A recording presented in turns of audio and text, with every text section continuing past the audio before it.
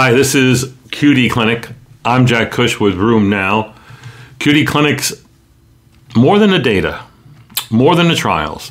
It's about connecting the dots between clinical practice and that which you are taught by the experts, and really connecting the dots so it makes sense to you.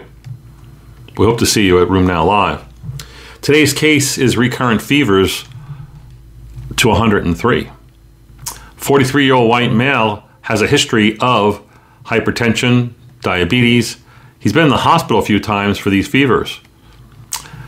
He was hospitalized last month with a fever of 39 degrees centigrade, lasting 3 days, and said it went away when he was given steroids. All of his prior episodes are fevers that last for 3 days, and they usually resolve either with antipyretics or with a course of steroids. When he comes to see you, he just got out of the hospital. He's on prednisone 40 milligrams a day. His past history is notable for a chronic sore throat, but he has no weight loss, no myalgias, no rash, no hair loss. When you examine him, he has impressive synovitis of multiple joints, wrists, MCPs, knees, and ankles. He has a few cervical lymph nodes that are non-tender, mobile, bilateral, and on chest X-ray, he has hyaluradenopathy. His white count is really elevated, as are many of his labs. His white count's 42,000 with a left shift. He has a mild anemia, albumin of less than 3. His sed rate is 85. His CRP is 11 milligrams per deciliter. That's 110 milligrams per liter. His ferritin is over 40,000. His other tests, ANA, rheumatoid factor, CPK, aldolase, CCP, LFTs, SPEP, really are not diagnostic or negative. He has a bone marrow biopsy showing increased cellularity of all lineages, and the bone marrow, blood, urine are negative for bacterial infection, fungal infection, and TB. Question is, what's your diagnosis? Well, I'm sorry if you've been thinking that this is Still's disease, because it's not. The gentleman has 3 days of fever and it goes away. If you didn't give him steroids, it would still go away. It may go a little bit less, and then how many times you have a fever, it's unpredictable. In a month, he might have 2 or 3 episodes. In 6 months, he might have 2 or 3 episodes. It has no periodicity or reproducibility. Still's disease in kids and adults is a daily fever at the same time, usually late at night or late in the evening. It goes up and it comes down. By morning time, when you have your endogenous cortisol, they usually are afebrile. So this patient, if you look at the Yamaguchi criteria, would meet Yamaguchi criteria, but you have to count the fever. And if you don't count the fever as being typical, then he wouldn't meet Yamaguchi criteria. He doesn't meet the Cush criteria. If you're not sure what the criteria are, you can go to stillsnow.com, and there is a criteria calculator that you can figure out whether the patient has Still's disease or not. The question is, what could this person have? This is an adult onset disease. Let's go right to the rare one, Schnitzler syndrome. An adult onset autoinflammatory condition looks just like this, although they tend to have daily fevers with Schnitzler syndrome. The diagnostic test there would be the presence of an M spike or monoclonal or polyclonal gammopathy, which goes along with Schnitzler syndrome. But the 2 to 3 day history is very reminiscent of familial Mediterranean fever. There are not too many conditions that will give you 2 to 3 days of fever. You know, TRAPS will give you 10 days, 14 days, 20 days of fever and then go away. FMF, 2 to 3 days makes a lot of sense. But you need to diagnose that with genetic testing. This person was seen at the county hospital. The county hospital wouldn't order the $100 autoinflammatory panel from Invitae.com, so he doesn't get the diagnosis confirmed by genetic testing. Instead, he gets treated with anakinra. And you know what? He did well. Fevers went away. Sore throat improved. Polyarthritis got better, but did not get totally better. And he needed to go on methotrexate and still be on steroids. You can see the problem of not having a firm diagnosis here. does translate to some uncertainty with regard to his therapy. Now, maybe he could do better if he was on methotrexate in high doses at a regular every day or every week, I should say. Or maybe instead of methotrexate, he could be on azathioprine or leflunomide or some combination thereof, along with a cytokine inhibitor. And IL-1 is the only one that's approved, and that's canakinumab. So maybe we do better by switching to long-acting canakinumab if we could get it paid for. These are difficult cases. The only other thing that was on my differential was because the man is from Brucella, not Brucella, the land of Brucella called Mexico. People from Mexico will often go back and eat unpasteurized dairy products. So brucellosis is not uncommon and could present like this. So that's an easy antigen-based assay that you could test for to rule out that particular diagnosis, along with other infections that should be done in cases like that. That's it for this episode of QD Clinic. Tune in for more. Hi, this is QD Clinic. QD Clinic is brought to you by RheumNow Live 2023, March 18-19 in Dallas. We hope you'll be there. Great rheumatologists like us go to great meetings like this. Today's case is a double seropositive, but only a few joints. What do you call it? So a 49-year-old man comes to see me. He has a complaint of an injury in his wrist and hand pain. Goes to his doctor. Doctor does lab tests. SED rate's normal. ANA's negative. Rheumatoid factor was a low positive at 25. Doesn't have much else to show for it at that point. Maybe his knees are swollen. It's really hard to tell. So we give him a intramuscular steroid and a 15-day course of prednisone, and he comes back in about 5 or 6 weeks. At that time, he says the steroids really didn't do him much, just made him jittery. He's still having mostly knee pain and some wrist pain. And really his history is only notable for diverticulitis a number of years ago and a history of alcohol abuse many years ago. He's currently only taking celecoxib 200 milligrams twice a day and having some gastritis. On exam, you find both knees to be clearly swollen with 2+ synovitis. He has mild synovitis in the right wrist and a limitation of motion because of pain and swelling. Now the question is this RA? It's not 4 or more joints, it's only 3. It is chronic. It is synovitis. Does he meet criteria for RA? And do you even need criteria for RA to give him treatment? My answer is he doesn't really need to meet criteria for me to treat him when you have swollen joints. That's chronic and not responding to simple measures like a nonsteroidal or a short course of steroids.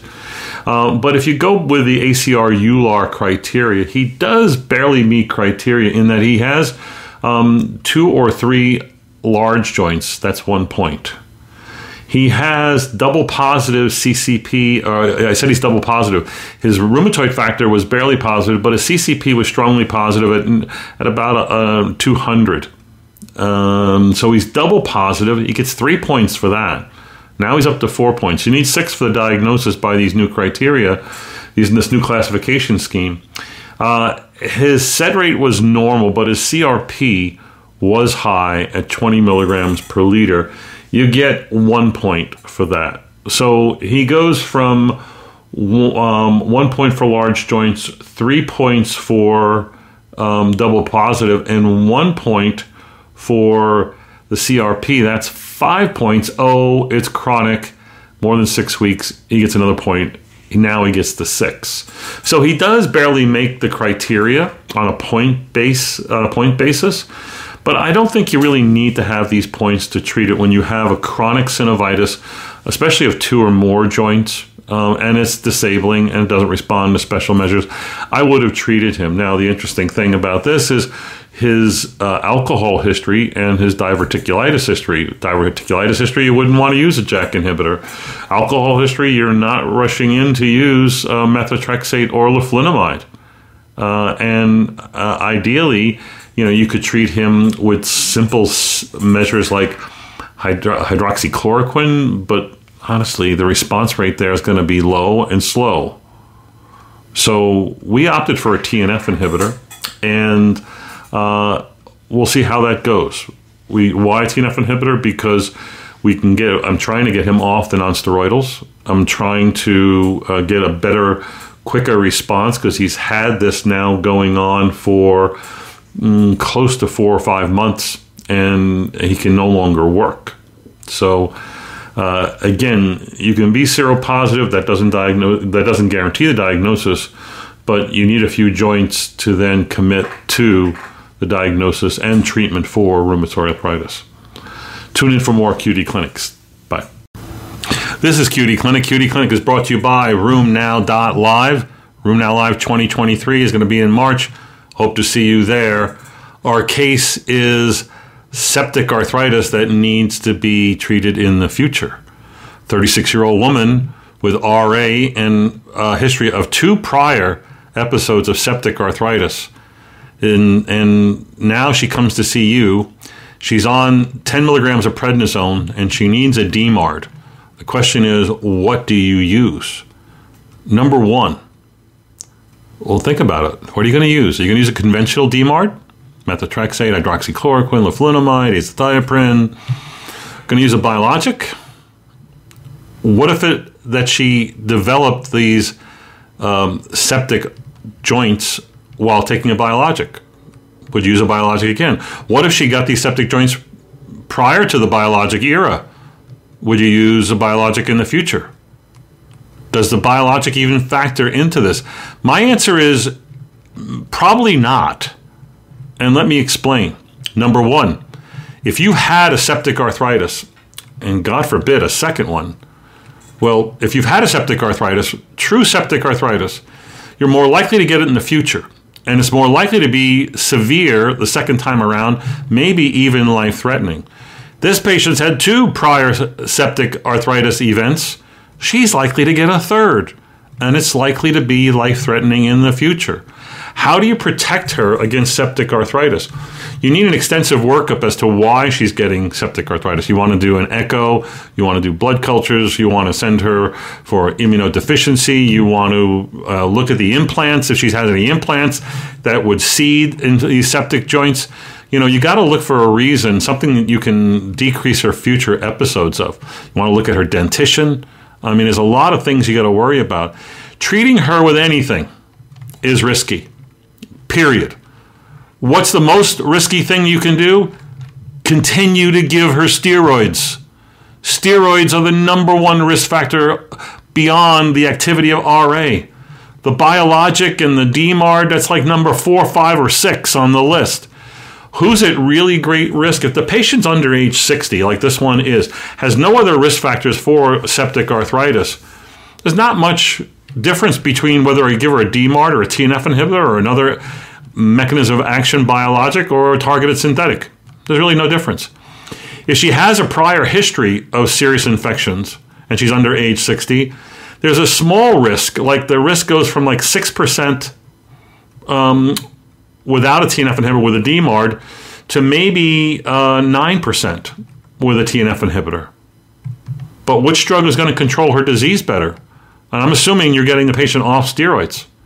However, if she's over 60, has 1 or 2 prior SIE events, and has other comorbidities, now you're talking big-time risks. Her risk of getting a septic joint or another serious infectious event in the next year is somewhere between 15 and 25%. And if you give her a TNF inhibitor, it goes as high as 40%. So there, the biologic may not be the best choice, meaning in the worst possible candidates. But again, I want to underscore, it's steroids that you got to worry about. Next, you got to reduce the risk factors that you can reduce for future infection and work this patient up so that she doesn't get a third infection. And lastly, if she's an ultra high risk patient, I don't like the idea of going safe in her because she's a high risk patient. She's probably going to have very active RA. I try to control disease at all costs.